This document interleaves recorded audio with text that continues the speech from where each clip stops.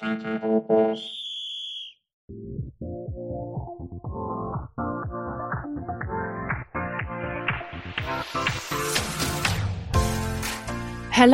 you're listening to Pride Life Presents, the podcast that brings you unfiltered and honest conversations with the most influential members of the LGBTQ plus community. Hosted by me, Sasky, Pride host, LGBTQ plus inclusion specialist consultant, celebrity interviewer, queer mentor and coach. Hey everyone, I'm Sasky and welcome to the first ever Pride Life Presents, part of Pride Life Magazine's podcast. We are starting afresh. We are taking it to another level and I'm so excited to be hosting and thinking about all of my guests that I'm going to be chatting to. And I'm very excited because the first guest to kick this off is the fabulous Eva Echo. Eva, how are you? Hi, I'm good, thank you. I'm so excited to be part of this. Eva, listen, we can't wait. We're so excited when you agreed to come on the podcast, and just to say, thank you so much for your time because you do so much work, fabulous work at that. And I'm going to just read a bit of a bio because there's so many great things that you do and I want to make sure that we really do it justice. So however you will be logging in to watch this or listen to it today, just to give you some background, Eva Echo is a trans and mental health activist who works tirelessly online, and I'm telling you, that is absolutely the truth. Internationally, online, and in her everyday job.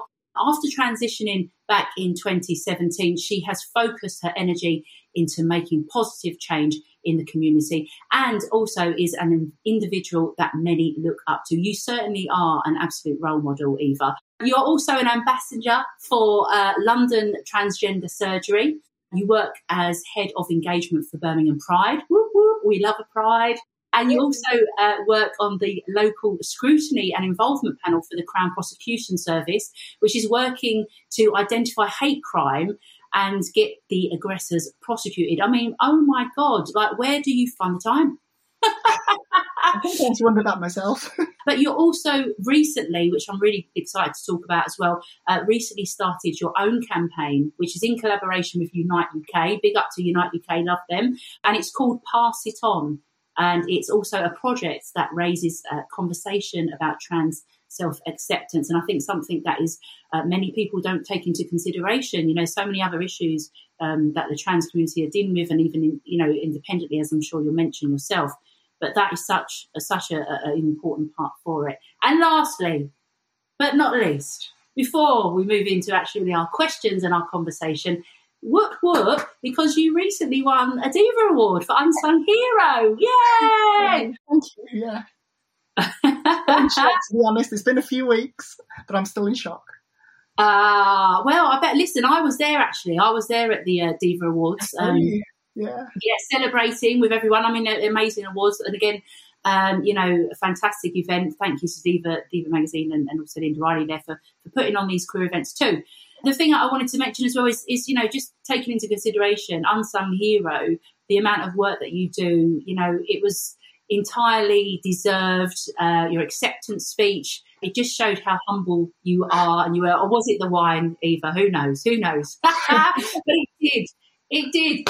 Just very quickly before I move into that, accepting that award and receiving that, how did that feel for you? I was so scared. I went into it thinking, I've never been invited to anything like this before. I may never be invited to anything like this again. I'm just going to go with it. I'm just enjoy it. Don't worry about the award side of it. And when I won, it was the first time I've ever cried at hearing my own name, to be honest. Oh. And then I was like, I don't really know what to say. I need to cobble some words together. And but I've always been one to just say it how it is. So I just said it how it is, yeah. Well, clearly it's working for you, Eva, isn't it? So, and to be fair, within our community, if you don't say it how it is, nothing's going to change. And that's so important, isn't it? I mean, look, let's just take it back. Let's take it back a bit because there is so much that I want to talk to you about and hopefully we can fit it all in on today's session and chat. But, first, let's just talk about, your journey, because everyone has the journey, don't they? Their lived experiences. Let's just talk about, your journey, and kind of where that's brought you to today. Yeah. it's been a long journey. I mean, I came out when I was 37. I mean, that's like 5 years ago. So I'm no spring chicken. I'll put it that way. You're looking back on it though. Jeez, don't let any of this fool you at all. But yeah, I knew, like, from quite a young age, I knew there was something different about me. I knew I didn't fit in with everyone at school, and I couldn't articulate why. I just knew that, you know, I wasn't supposed to be a boy. That's the only way I could describe it. And yeah, I mean, that's around the time that most kids are kind of starting to become self-aware. So for me, that was quite an awakening sort of moment. And it was when I was on holiday with my family, visiting relatives, and I basically just put a towel around myself and pretended it was a dress. Didn't know why, didn't know, you know, there was no intention behind it. It just happened. And yeah, from that moment, it was like something awoke inside of me. But then I knew that I shouldn't have those feelings. I knew that I was wrong to feel that way. So I basically just pushed everything right down. And I thought, okay, well, my mom and dad tell me I need to be like this. Kids in school were like this. So I thought, well, I'll just copy them and just go along with it. And yeah, I mean, that was back in school when I started secondary school and going through puberty. That was a difficult time. Just for the listeners, you know, as a trigger warning, I do touch on mental health issues as well. So just be warned. But yeah, puberty was a difficult time because I knew stuff was happening. Stuff was going to happen to me that was not in my control. And I hated that, knowing that my body was going to change and it wasn't in the way that I wanted it to, knowing that I was forever going to be stuck like that. It just kind of pushed me to just shutting everything out more and more. And I started with an eating disorder. I was bullied at school. I wasn't having a good time, to be fair.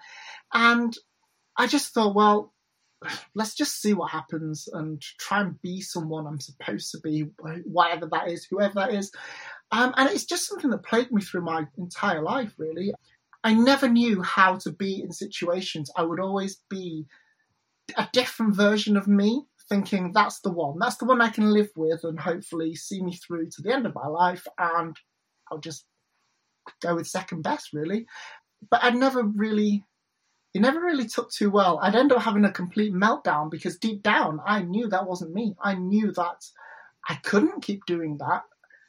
But after each meltdown, I would do something really stupid. I would take it out on myself. Self-harm was a big thing for me, and there'd be times when, you know, I'd turn to suicide. Each time I would just have this complete meltdown, and then I would either wake up in hospital or wake up on the floor somewhere and pick myself up and, I don't know, just reinvent another version of myself, thinking, well, that one clearly wasn't the one. I'll try and be this person. And I just became this chameleon. I was just, on the outside, I appeared to be someone, but on the inside, I was just empty. But music was a thing that allowed me to be expressive, and that's something that I've held on to ever since I was fairly young. And it kind of gave me that outlet as well. And it was actually when I was on a tour with a band from Canada 5-6 years ago. That for me was a turning point, because I was sat on stage behind my drum kit every night, and I'm thinking, people in the audience are seeing a version of me that's not authentic. They think they know me, and I'm putting a version of me out there, but it's not the version I would want anybody to see. And being so visible like that for the wrong reasons really got me down, and it made me think. And after the tour, yeah, I had post-tour blues. You know, any musician will tell you that when you finish a tour, you just want to be back out there, back on stage. But for me, I didn't, and I'm thinking, why? I've got this dream moment. Why aren't I happy? And it dawned on me that, yeah, talking to people after shows and meeting people, it just didn't sit comfortably with me. So I took that time out from music to really think about who I was and what was going on. Had another few meltdowns along the way, and I basically realised I have to come out. I am trans. I can't push this down, any longer, because it was bubbling over. You know, it was at the point where I couldn't keep pushing all this down. I couldn't keep waking up on a floor somewhere or having loved ones worried about me. So I knew that if I didn't do something there and then, the next meltdown would be my last one. Yeah. And I came out, And I thought, what have I got to lose? Why not? I've tried everything else. Maybe this is the solution. This is the one thing. I came out and I've never looked back. It's been a journey full of ups and downs. It's been so difficult, but it's been rewarding because not only have I come out and acknowledged who I am, I found family, a chosen family, because being someone who's never really got on with a biological family, I mean, we have no contact anymore, and it's been that way for a while. Having a chosen family and just being accepted into a part of something much bigger than me, it just felt amazing. And that, a lot of that has been a driving force behind me wanting to give back to this chosen family, wanting to help others, seeing the social injustice, seeing all the troubles that we go through, knowing that what I've gone through for most of my life and how it's taken a toll on its mental health. I wouldn't want the next generation or the generation after that to go through anything like that. If I can change it, if I can chip away, if I can help in any way, count me in. I'm all for it. Yeah. No, listen, and I appreciate you sharing that with me because, and everyone, who be listening today, because I know that it's not an easy journey. I mean, I'm part of the queer community myself. I'm an out and proud lesbian. I also am a trans inclusion trainer with Mermaids as well as others. So I know working with young people and adults that unfortunately this is very much a very common kind of journey for many people, isn't it? Obviously, everyone's lived experience will be individual and personal to them, but there is definitely so many crossovers, unfortunately. Even when you're talking about chosen family and those feelings of not being able to be your true authentic self and, just kind of living that lie each time, and it does weigh you down. And you said about the trigger warning for mental health, but actually I totally think it's important we talk about the impact of mental health, because I mean, ultimately, we're all on a spectrum somewhere with mental health anyway, regardless, and anything can kind of trigger that at any point. But I think, when you mentioned about mental health as well, a point I'd like to make is, and I'm sure you've heard this too, but often there's the stigma with mental health and the LGBTQ plus community, isn't there? That, if you are trans, if you are gay, if you are bi or non-binary, then you will have mental health issues. And I think it's important to say that, even as the World Health Organization have confirmed, for example, gender dysphoria is not a mental health condition, and they've said that, for being lesbian, gay, bisexual is not a mental health condition, because often I think people,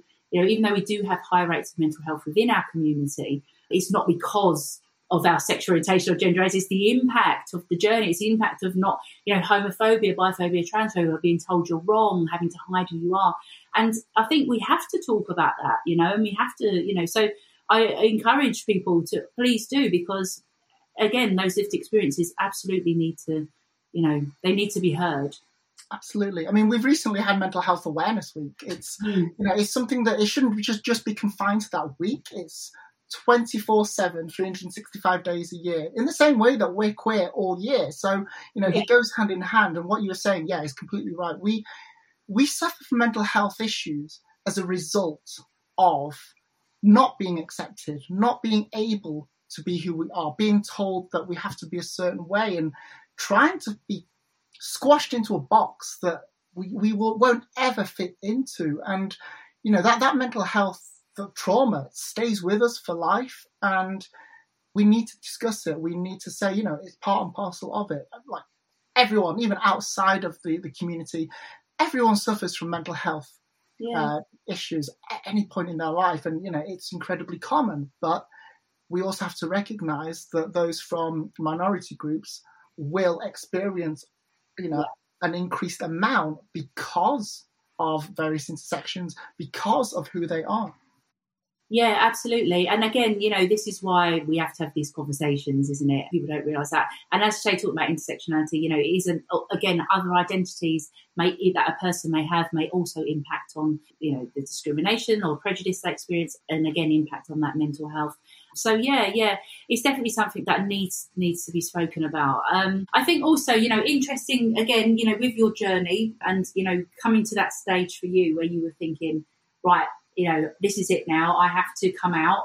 I'm you're starting at the beginning of your transition, and that journey comes with many trials and tribulations in itself.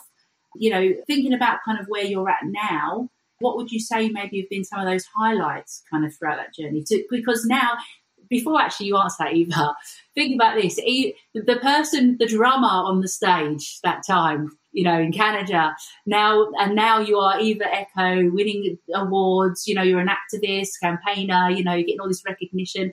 Did you ever think that this would be the situation? Did you ever think we'd be sitting here chatting today, Eva? Not at all. I mean, to be fair, I never thought I would ever have the chance to come out. I always put an expiry date on myself and thought, okay, if I hit that, I hit that.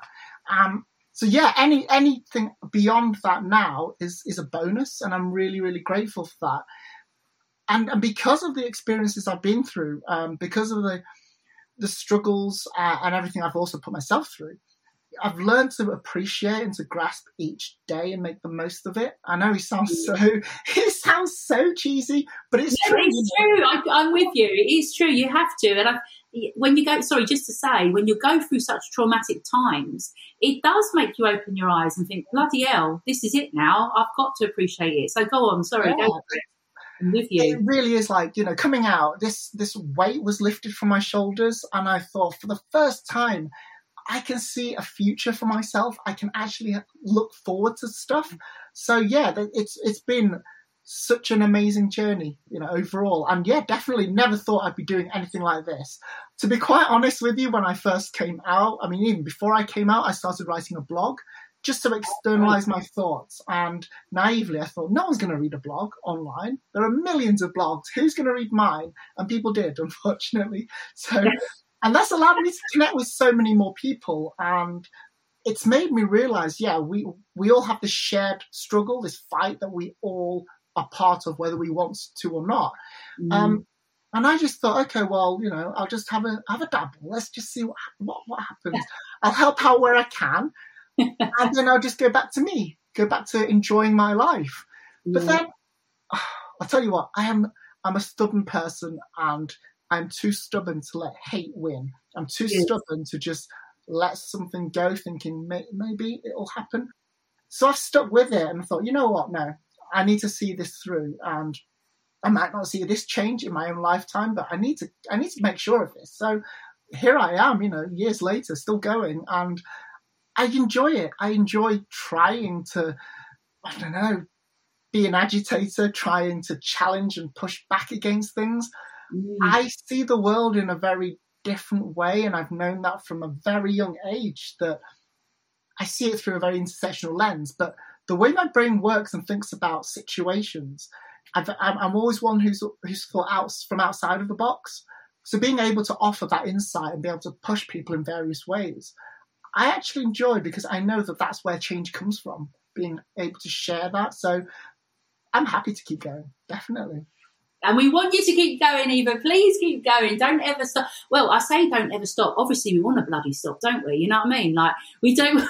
The idea is we all do this work, so it does stop. But we have to continue the greatness, and your greatness in that as well is really clearly, impacting and changing lives. So I hope, that you do at least take that on board for yourself. You're obviously a very humble person, but know that, even though, like, as you said in your speech, I remember you said, no, we don't do this kind of work waiting for people to, to say, congratulate us on the great work we're doing, but it's about, just doing it for the love of that as well. You want to make that change. Yeah, I never thought I'd be this visible. I knew that a certain element of visibility will come with coming out, because you can't be trans and not be visible, really. It's not like, sexuality where people can't really tell just by looking at you.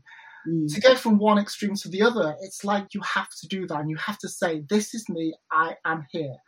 And I thought that would be it. I never thought I'd be visible in such a big way. And a few days ago, someone actually spotted me, and I still walk around with a face mask on sometimes, because for me, it's safety. I don't want to be outed. I don't want people to go, oh, it's a trans person, and start having a go. So for me, it's a shield. It's an element of safety. But someone recognized me, even though I had a face mask on, and they asked, are you Eva? Are you Eva Echo? And inside, I'm like, oh no, what do I say? Do I owe you money? I don't know. I've always answered it with why. Very tentative. Why? And she was like, "Oh, I follow you on social media. I love what you're doing, and keep on going." And I don't know. I struggle with that sort of thing. Even before I came out playing in a band, meeting people, I've always struggled with that because I just see it as, I don't know. I'm just doing my part, It doesn't need anything extra. We all do our part, and the world keeps on turning. So, yeah, I've always really struggled with that, and I think winning the award that night was such a shock for me, and I'm glad it was recorded. My speech was recorded because it was such a surreal blur that I would not have even remembered what had happened, and with people coming up to me and talking to me, and I think I was just like, oh no, I don't know what to do. I'm just going to make an absolute bum of myself if I say the wrong thing. Well, let me just clarify that you didn't do that. You didn't. You was very graceful, and you had a great speech, and everyone was just so proud of the work that you did. And so yeah, be proud. Just to take that from me, take that from us at Pride Life magazine. Be proud, sister. And again, it's. I mean, this is the power of social media in so many ways, isn't it? Obviously, it's got the positives and the negative side to it. But for you, again, it gives you the opportunity to be able to speak online, speak up, for others, online and in your job as well, and just in everyday life as you do. I guess thinking about that, and the concerns, unfortunately, about potentially, people's reactions and transphobia. In taking that into consideration, what kind of has been the reaction to that from people online, or both, or in general? I say online, in general, whether that's within the community or outside of the trans community. Within the community, it's largely been good. I mean, don't get me wrong, our community is far from perfect. We all have a lot to do, and because of our individual traumas and how we got to where we are. Unfortunately, there are clashes, there is a bit of a divide within the community, but it's a case of kind of helping each other anyway, not thinking, well, we don't see eye to eye on that, so I'm just going to leave them to it. Yeah. We have to band together. That's the only way that we can actually push forward, because we're stronger together. So it's being able to kind of rise up over that and go, well, you know what, we don't see the trans experience in the same way, and we shouldn't, because, we're all individuals. But we shouldn't allow that to cloud our judgment. We should still help each other because we're human. We should still understand and recognize each other's struggles, platform each other, help each other, do whatever the hell we can, because we're at a disadvantage to begin with. And, outside of the community, yeah, there's a lot of hate. Don't go on Twitter. Twitter is like... Twitter's like Mumsnet, but with 140 characters. It's just disgraceful. I'm with you. I know exactly. Yeah. Yeah. I found we have a lot of allies, and I think it's important that we recognise that. The trans community is, in the UK, approximately 1% of the UK population. Yeah. But we have a lot of allies. We have a lot of allies within the LGBTQ plus community, and outside of that, we do have a lot of allies. It's just unfortunate that there are those who are just gobby as hell and have a lot of time on their hands, seemingly no profile picture, which is a coincidence, and they just shout louder. But just because they shout louder, that doesn't mean there are more of them. And it's knowing to just turn it off, switch off from it. They say what they want because they know that without a profile picture, without a name, there's no comeback. But let's face it, these people aren't saying this to be challenged. They're not saying this so that they can be educated. They don't want to be educated. They're more stubborn than I am. So they just want to get out there and cause hurt. And it's recognizing that there is no point wasting your energy on those people. There's no point even engaging. Just ignore it. And if anything, they want a rise out of you. So don't. If you just ignore them completely, that actually winds them up because you're not taking the bait. It's a case of picking and choosing your battles. Knowing where you can do good, where we all have a platform, we all have a privilege, and it's knowing what ours is individually and utilising that. That's where we can have the most benefit. But, don't get me wrong, there have been occasions where I have challenged people and it's turned out really good. They've become allies, or those who don't become allies are able to take a step back and understand how how we are, that trans people are not out to be cisgender. We're not out to try and overthrow cisgender people. We're just trying to exist, and once people understand we're not a threat and that we're not a fetish, we don't choose to be this way, it does open their eyes up, and we just kind of, we're equal. We leave that conversation, that engagement on equal footing, because they no longer look down on us. And those moments have been really, really rewarding. So it's good to put yourself out there sometimes, but I would say to anyone, don't do it if you don't feel safe, if you don't have the right support networks, because it is a risk, and your own mental health, your own well-being comes first more than anything. Yeah, no, I totally agree with you. And I mean, that is, like I say, the unfortunate side, the toxic side of social media. But you're right, it's those keyboard warriors, isn't it? The ones that are like, oh, I can say what I like behind here because no one can touch me. I'm unstoppable, darling. But, it's just ridiculous. And, it's interesting just to touch on that as well, because someone I was speaking to before, and I'm obviously a trans ally and part of the community myself, but and as an educator in that as well, there's often people who will say things to me that I think, where the hell did you get that information from? It's totally incorrect, unfactual, not true, and just whatever. And there'd be certain conversations about, again, obviously the trans community, trans women, and has been massive. We'll talk about the conversion therapy ban as well. But in terms of, there seems to be a lot more uproar about trans women than trans men. Obviously, there's things are going off, more with toilets, with with women's rights. There's this whole, raising women's rights business. It just makes me. Well, it obviously makes me very angry, but it just makes me think where, I had a conversation, someone said, yeah, but what if someone dresses up as a man and goes into the toilet?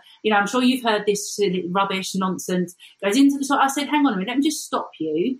I said, just to say, the Equality Act 2010 has been in place since 2010.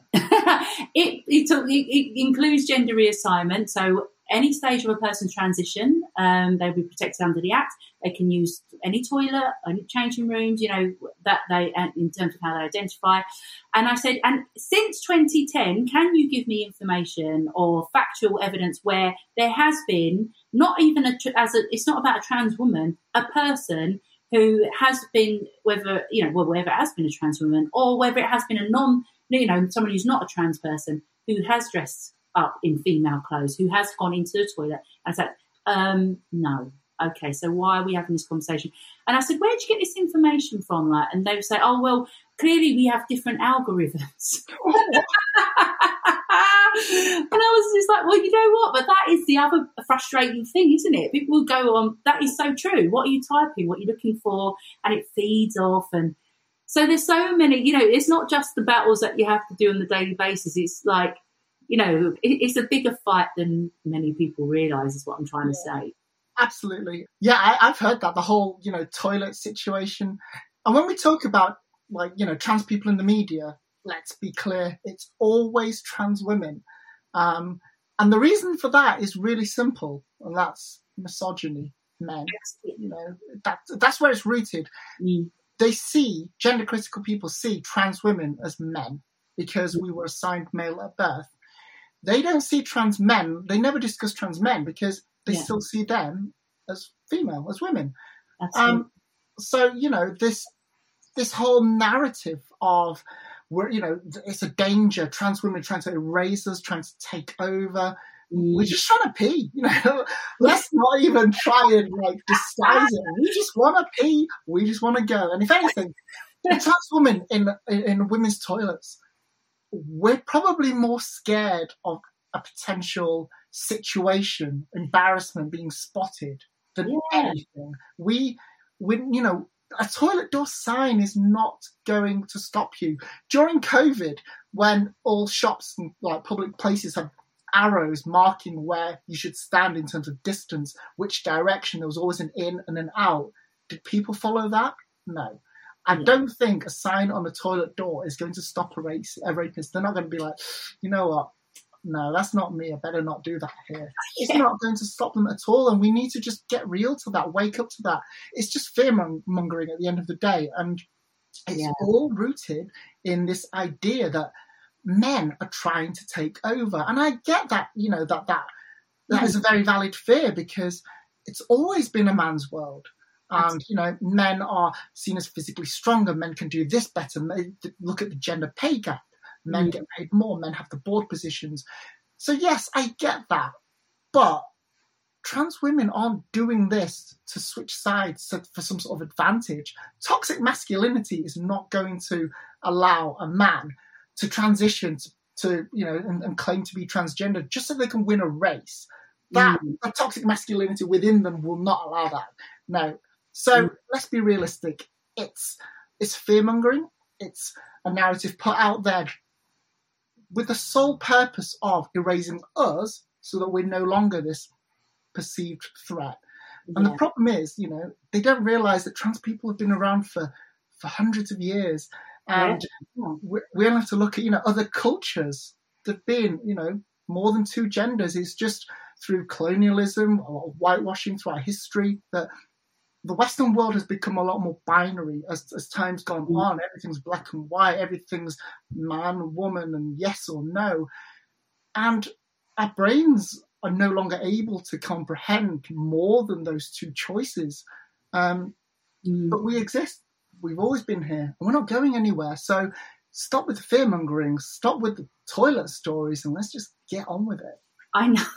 I couldn't agree with you more. I mean, it's part of, heteronormativity, isn't it? And that kind of assumption around where we're just being male or female, and and also people who are just heterosexual straight. When obviously, like you say, we know everyone identifies that way. But I think you've given me an idea. I could make quite a lot of money on this now, because I think the hashtag T-shirt line should say, "We just want to pee," for the trans community. Fantastic. I'll just take a small percentage and let's go. Even though everyone is watching and listening, obviously, Eva said it, but it was my idea, okay? Let's do this. It's true. Okay, we'll go 50-50. I'm in it. But it is true. We just want a bloody pee. Come on, so it's ridiculous. But and it's all because of a label. We're a society that has learned that labels are harmful. We need to move away from labels. But the worst label you could ever give to someone is when they have literally just been born. A doctor assigns male or female, and then you carry that for the rest of your life. And someone basically decides that your gender is going to match this because that's how it's always been done. We follow these unwritten rules and let's just go for it. That's just how it is. It's always been like that. Not broken, don't fix it. But who said it wasn't ever broken from day one? So we need to push beyond those labels. And I always think, instead of male or female, if we were simply assigned a code instead, based on, I don't know, our parents and whereabouts we were born, if we tried to change that code and the letters or the numbers within that code, would there be this uproar? And I don't think there would be, because it's not so definite, isn't it? But change, something like that, if we're able to move away from that, why can't we move away from this? Oh, yeah, absolutely. I mean, look, this is, again, we could probably have another 4 podcast sessions about all of this, but it's what people choose to see, think it, the media obviously, unfortunately, can play a big part in that. But you're right, there's lots simple tweaks. We don't have to have this, let's move forward. And again, this brings me back to saying why the work that you're doing is so important and, really making positive change. And, with that, I want to talk a bit more, if you can, about your new campaign, Pass It On. Yeah. This is really great.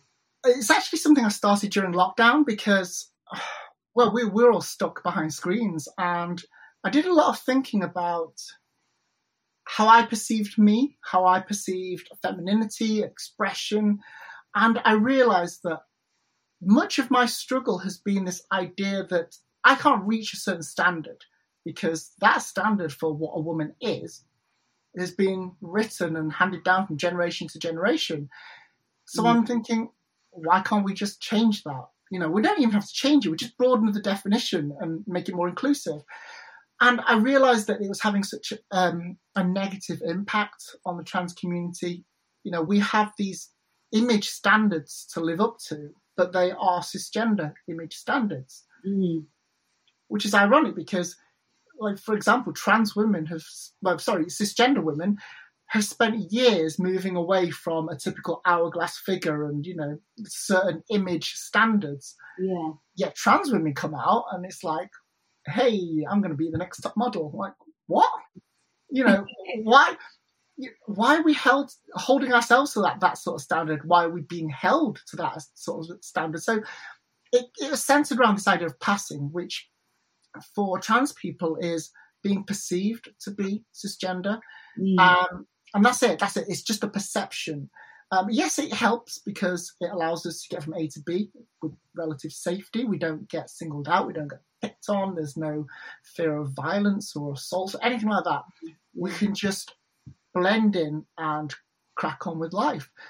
But beyond that, it's just cisgender oppression. That's the only way I can describe it, because we're having to live up to a certain standard. Yes, you can be trans. You've got to look cis. Well, is that not defeating the purpose of it?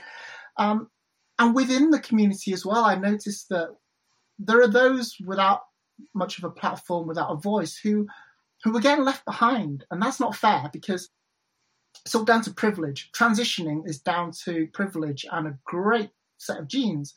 You could expose two people to the same amount of estrogen, for example, and one will develop more breast tissue than the other. It's just how it is. We only have to look at puberty in kids to know that nature's not perfect. We don't all develop the same way. So those that don't pass as well or aren't able to financially for whatever reason, they don't get seen. They might have a great message on their social media, but nobody listens to them if they don't have a blue tick, or they might not fulfill a certain visual identity that is expected of them.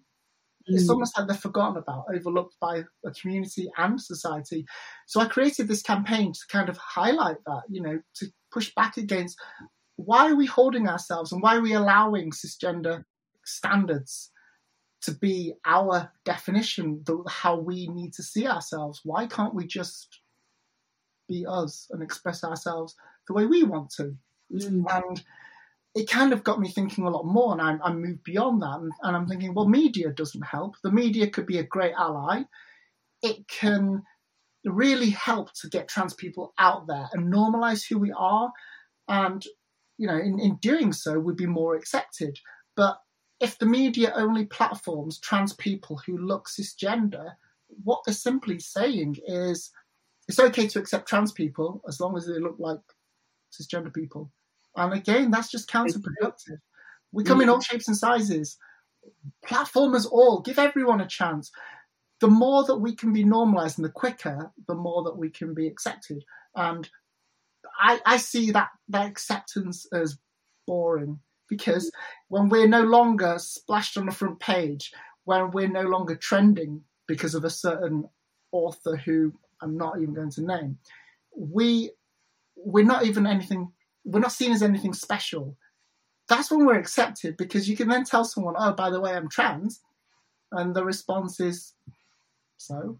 That sort of level where it's just no longer an issue. And we have a lot of work to do to get to that point. But taking tattoos as an example is possible. Tattoos never used to be accepted, and now they are. So let's go for that. Let's go for that normal.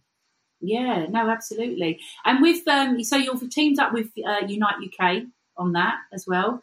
Is it something that people? I mean, can they join the campaign? Can they, or how can people kind of get involved or take from it more?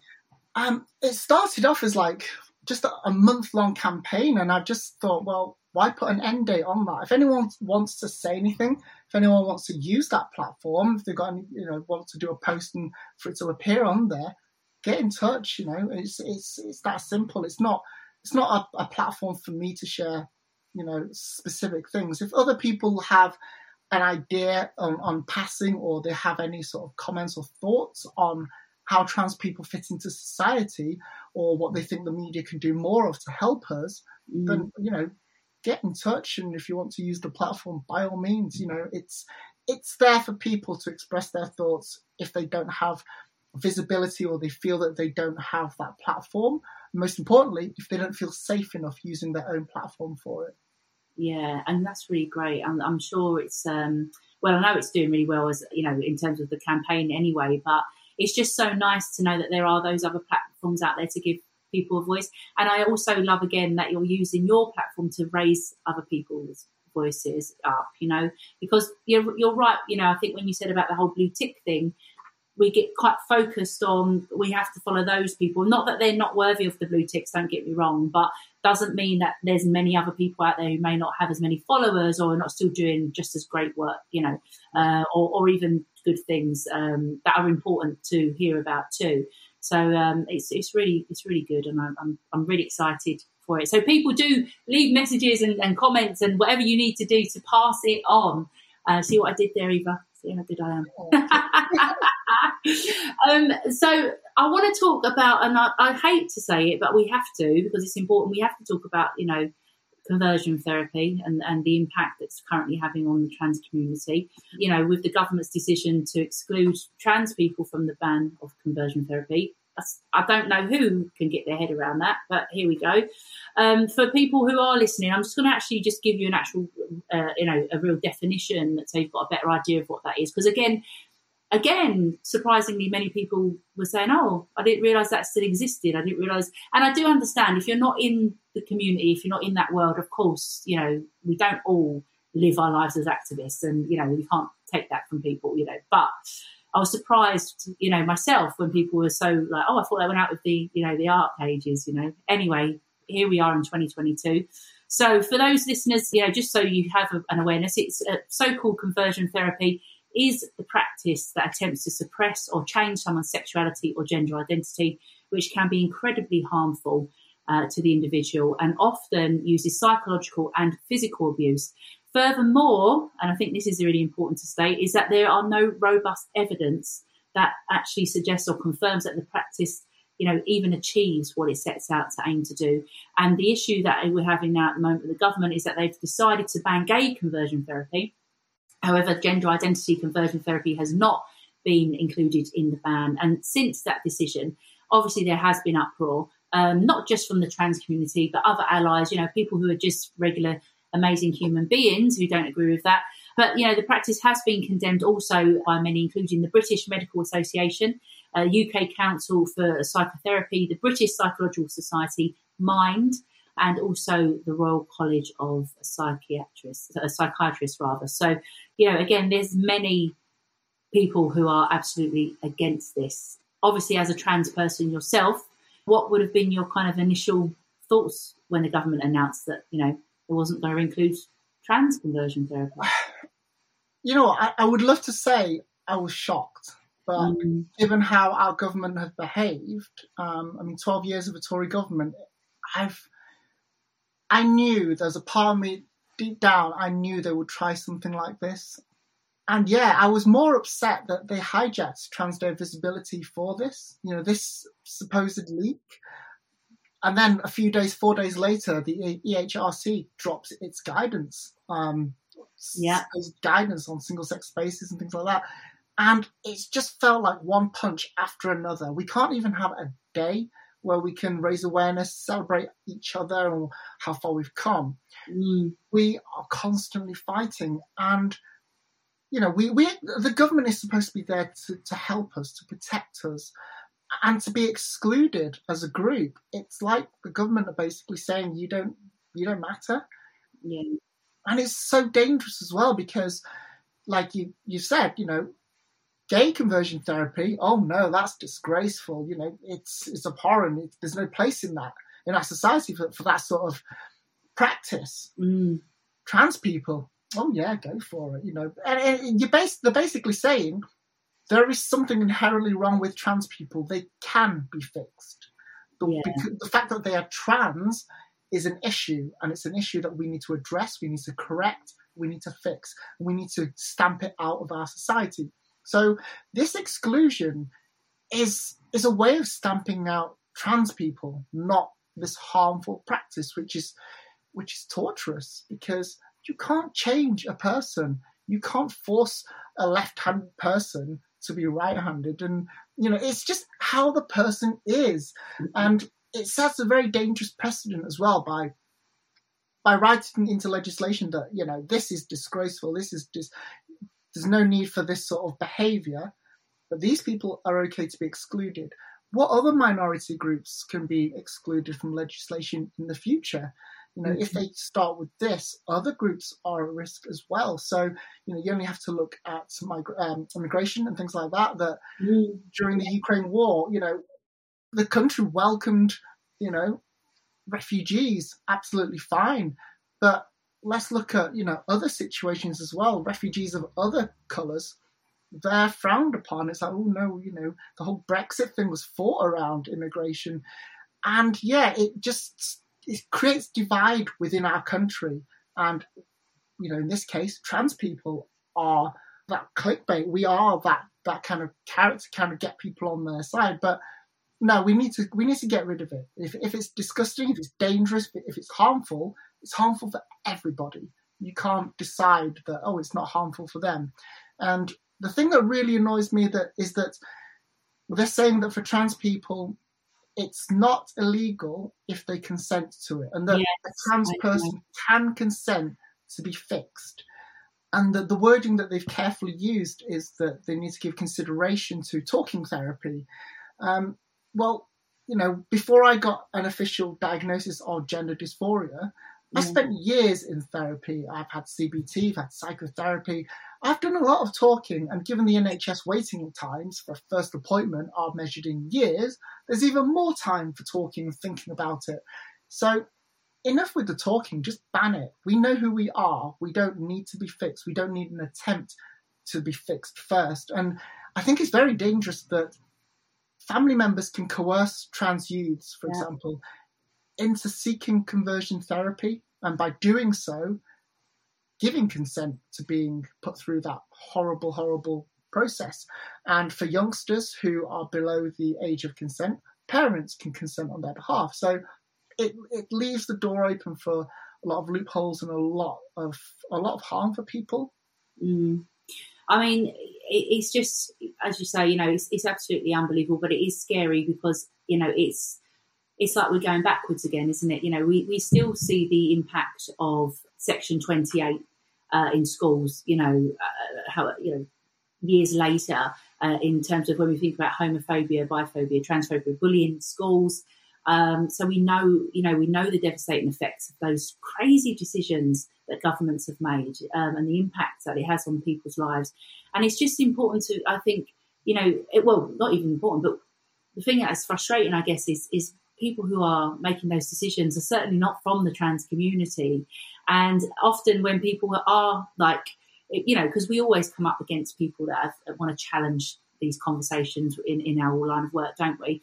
But I always say, do you know any trans people? Are you friends with them? Or is it just something you've seen or read online? Or do you know what I mean? And it's like, well, no, I don't know a trans person. And don't get me wrong, there may well be people who do know trans people that still agree with it. But it's just frustrating. It's like we people should have more of a say, obviously, Yeah, it really does feel like we're going backwards. And like I said about Section 28, we know how that happened. We know the harm it caused. And that was about, the education and awareness of gay people, for example. So suppressing the teaching and awareness of gay people, lesbians, that didn't stop people from being gay and lesbian. Exactly. So it's not going to stop it. And I think, if anything, that showed that it didn't work.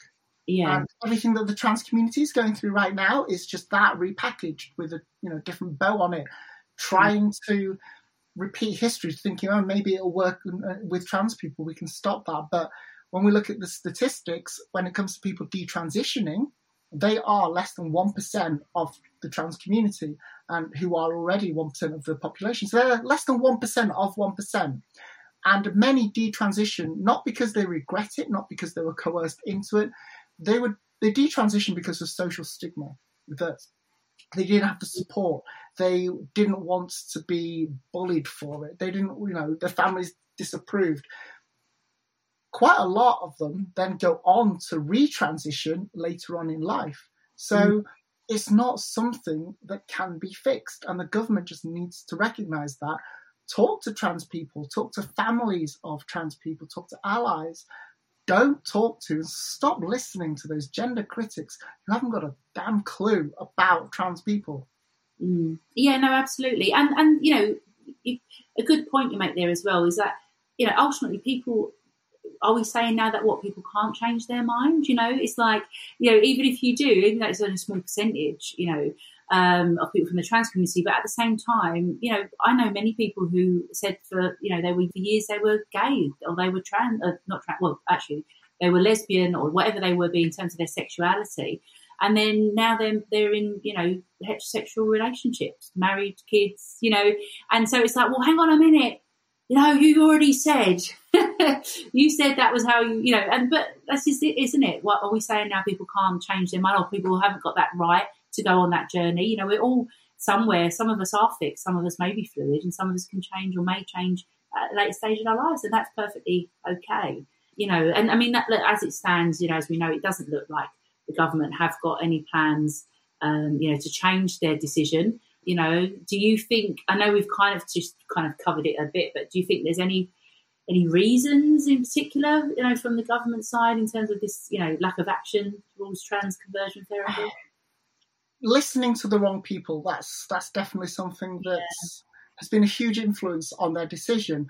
But also studies, it's all based on fear. And the thing is, nobody knows why gender dysphoria exists. Nobody knows why there are trans people. So we need more awareness, and we need more, you know, we need to break open the studies and actually look at gender dysphoria to gain a real understanding of that. And yes, it's great that the World Health Organization declassified it 2 years ago as no longer being a mental health issue. It's now seen as a medical issue. So let's look at it from a medical point of view. There have been a few studies out there that have been quite compelling, but nothing concrete. And the one that always springs to mind is a team looked at brain activity, and they looked at the brain activity of trans women and found that it was virtually the same as the brain activity of a cisgender woman, and the same with a cisgender man and a trans man. So, you know, those are the beginnings of understanding the mind and how it works. And also looking at things like hormonal imbalance, because another study suggests that a huge influx of hormones at embryo stage causes the body to develop one way and the brain to develop another way. So there are, you know, these things floating around, nothing concrete, but why not carry on? Why not find that understanding, commit to doing more work and more research in that area so that we can finally put the issues to bed and say, you know what, trans women are women, and here is the reason why. We might not ever get that, but to say that they've actually tried means a lot more, because it shows they're willing to do what they can to understand us. And with so little, you know, facts out there, you know, we need as much people helping to push the message and to help people understand us as possible. Yeah, no, it's so true. And actually, I mean, I know why, but again, you know, there's no research going on to say why are people cisgender, why are people straight, you know. So it's like, ultimately, are trans people running around as crazed criminals? No. Do you know what I mean? It's like, what is this? I mean, look, again, we know it's all about, you know, scaremongering, propaganda, you know, and everything else on that line. But, you know, but it is important, again, to think about, you talked about a lot about young people as well and the impact on young people, especially with, you know, the dangers of the impact of that ban, I guess. There will be trans kids in schools that are probably already being bullied, that other kids would have heard that about the ban, you know, and that would just have an even more of a negative impact on their daily lives. And people don't realise, you know, you talked about mental health as well, they don't realise how much this really impacts, not just on young LGBTQ plus people, you know, like all of this type of bullying and the negative attention, you know, but it really does have the impact on mental health there as well. Do you think, you know, what would you sort of think would be important, or why do you think it's especially dangerous for young trans people yourself? Because when I was younger, I thought I could be fixed. I thought there was something wrong with me because I couldn't be like everybody around me. And I subscribed to this notion that we're all the same. We behave the same way. You know, all boys are supposed to like blue, or girls are supposed to like pink, and all that I now recognise as utter crap. It's just rubbish. And at that stage in our lives, it's the beginning of who we are as we find our place and our identities. And if we can allow people to understand that they are accepted and they can have a nurturing environment to allow them to explore who they are, that will drastically reduce mental health issues going on in life. And, you know, if we can nip it in the bud, great, that's the starting point. When it comes to puberty is non-reversal. So, you know, you can't, for example, if someone's been exposed to testosterone, you know, it's a one-way street. You can't go back on that. So puberty in itself it's such a traumatic time for trans youths because they know it's happening. They know it's going to happen. So if we can figure it out and help them, and if it means puberty blockers to delay that and allow them that time to think and make that decision, then that's great. But we need to be doing more. We need to be listening to kids. Kids are a lot more switched on than adults give them credit for. So we need to listen to them. Yeah, no, absolutely. And you know, again, touched on the importance of, you know, what can people do to help? And I do, again, you know, in the work that I do with young people from the queer community and trans youth as well, you know, that is puberty blockers. Well, it's literally almost in many ways going to save a life, you know, because it's like you're going through puberty in a body that you don't identify with. And, you know, for, you know, trans boys having to go through periods every month, you know, trans girls' facial hair and their bodies are changing, like you say, and you don't have control over that. But yet someone is making that decision for you as to say, well, it's sorry, but this is just how it is. And, you know, again, this is that long-term negative impact that it has. And it really doesn't have to kind of be that way, does it? You know, so, I mean, what do you think? I mean, how do you think the news will kind of impact those young people's experiences as well? Do you think, I know we've talked about, you know, the length and the impacts physically, but I guess this stuff has an impact also on your life in terms of your career, your future. Like, what do you do? Because you've constantly had all these barriers and you're told, no, you're wrong. You know, it's just a blockade against them, isn't it? Yeah. We've had to fight for everything that we have now as, you know, for example, as trans adults. We've had to really prove ourselves, and we shouldn't have to do that. We're all equal.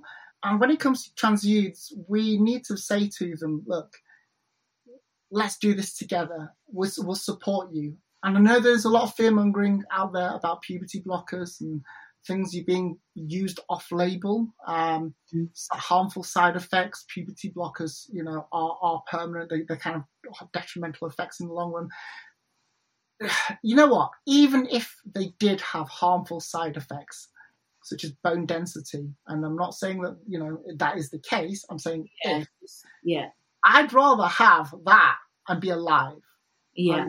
I would rather take any side effects and still be me, the real authentic me, than not, because otherwise I would have taken my life sooner. So we need to listen to these trans youths. We need to listen to the actual experts out there, not, you know, your Auntie Barbara on Facebook who's heard it off someone else or anything like that.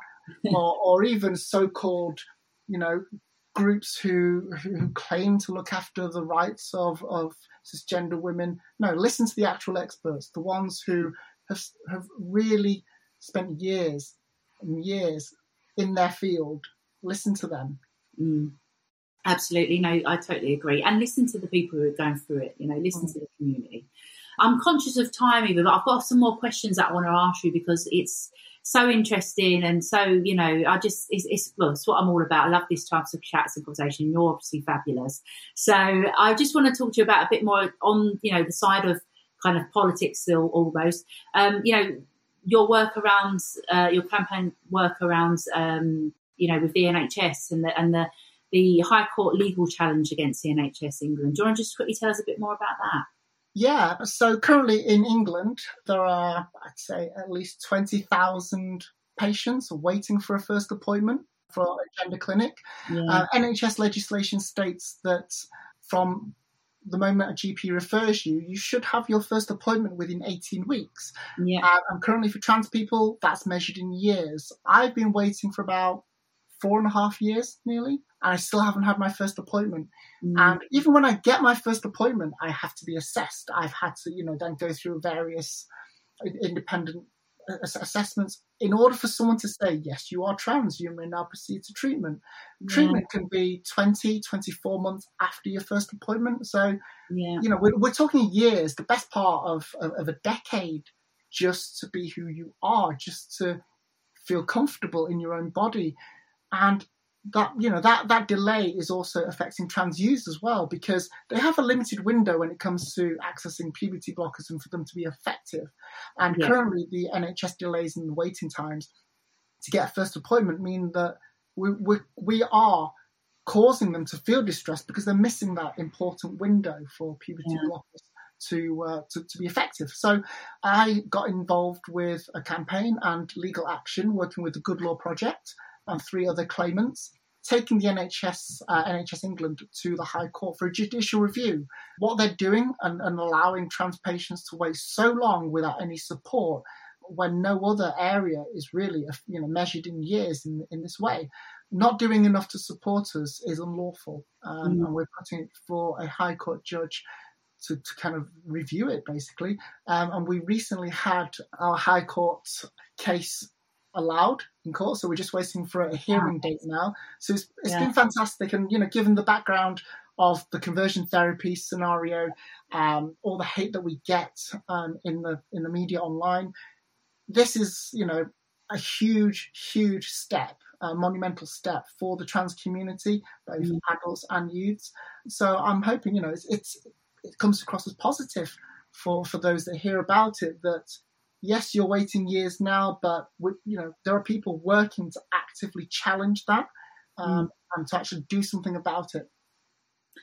Listen, hats off to you again, because it's so. Again, people. This is part of what I would always talk about in my training as well.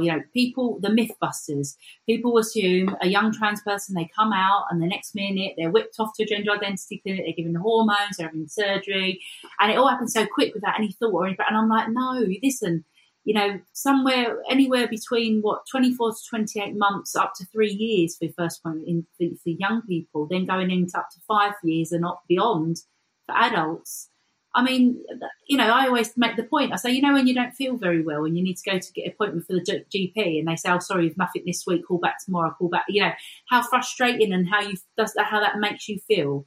That is that's not even touching, the surface of how it will feel waiting for that appointment, and the importance of, and by no means when I say that, obviously I'm not downplaying waiting to be seen at a gender identity, but I want people to just think the reality of this and how much you take for granted on a daily basis, that you haven't got to go through this process, and hence why having the support whilst you're on that journey is so important, particularly in regards to mental health as well as self-esteem, and as so I'm so happy that you're doing it, and I just say as well, congratulations, and I say congratulations on the fact that you're making the progress. I know we've still got the way to go, but good luck with that. So we'll all be pleased to let us know how that all goes as well. Working with kind of young people as well, or even as you are such a positive role model, what would you say to young people who maybe they're seeing all this unfold, we're seeing all this about the transit, that unfortunately the trans community are not getting the positive light they deserve. But yet we still have to move forward. We still want to be role models and give them confidence and empowerment. What would you say to those young trans people and adults, though, who may be at any stage of their journey, to give them that confidence? I guess the one thing I would say is, who you are. That's enough. You don't have to justify. You don't have to convince someone. You shouldn't have to do that. So believe in yourself and believe in how you feel about yourself. And if you're not sure, if it's not a definite decision, that's fine as well. We go on this journey of discovery, and when we have gender dysphoria and if we choose to transition, it's not just a physical transition, it's a very spiritual, mental journey as well. So allow yourself that time and don't listen to anybody else. Just be your own kind of beautiful and just follow what you feel is right for you, not what is right for other people. And make the most of it. it's just, we're all here to make the most of this life that we've got on this rock. So yeah, make the most of it, and don't listen to the haters, and don't go on Twitter. Don't go on Twitter, yeah. Don't forget hashtag I just want to pee. No, absolutely. I couldn't have said it any better, to be honest. And you know, just before we kind of, you know, wrap up for our first session with Pride Life Presents, which has been very exciting, and I've loved chatting with you, Eva. Tell me a bit more about, you know, all the work that you do, the highs and the lows. It's very draining emotionally. It's tiring. What motivates you to keep going? I think seeing little elements of change coming through, that is a huge motivator for me, because times when I get down, I see those little bits of change and I think it's happening. We've come a long way. In the time that I've been out, I've seen a huge shift on social media, for example. More trans people are being visible on social media. So we are heading in the right direction, and we just have to have faith that will continue. I have a great support network. My best friend, my wife, my dog, my little dog Boomer, who everyone knows on Instagram. He's also proof that, you know, just it's having support and having people love you, having your pets love you. It's that feeling that you're part of something, and don't forget, part of the wider chosen family as well. Lean on that energy, absorb that energy, and don't be afraid to surround yourself in that and throw yourself in that if you need to recharge. And if sometimes things get too bad, switch off from it. It's social media, you can put your phone down, and I think we sometimes think we can't, and we can. We really can. And put yourself first. That's the most important thing. Put yourself first if you need to take that time out. But for me, just knowing that change is going to happen, that I can do something is what keeps me going. Yeah, and listen, you better own it, girl, because you are doing so much, and you are doing such amazing work, and just, you know, keep it up, you know. And I know, as I say, we all work towards this day where we don't have to do this anymore, but in the meantime, just keep being that trailblazer, because, you know, you really are making a massive difference, you know, within the trans community and outside of it. So I'm going to salute you. Hats off to you, and think you're fabulous. And listen, thank you again for joining me on our very first Pride Life podcast, you know, for Pride Life magazine. I've been really excited to launch it, and I can't wait to hear it go live. And I'm so happy that you were our first guest on the show. Thank you for having me, and it's an absolute honour to be the first guest on the podcast. Absolutely. Listen, I want to hear you next time coming back about all the changes and everything else as well. But for now, you have been listening to myself, Saskia, but more importantly, the wise words of Eva Echo. Thanks for listening to the Pride Life podcast with me, Saskia, and my special guest. We really hope you enjoyed this episode and found something useful or empowering to take away, or maybe even both. To find out more, visit www.pridelifeglobal.com, where you can find all our digital additions to the UK's leading LGBTQ+ magazine, plus much more. Or keep up to date by following us on Instagram at Pride Life Global.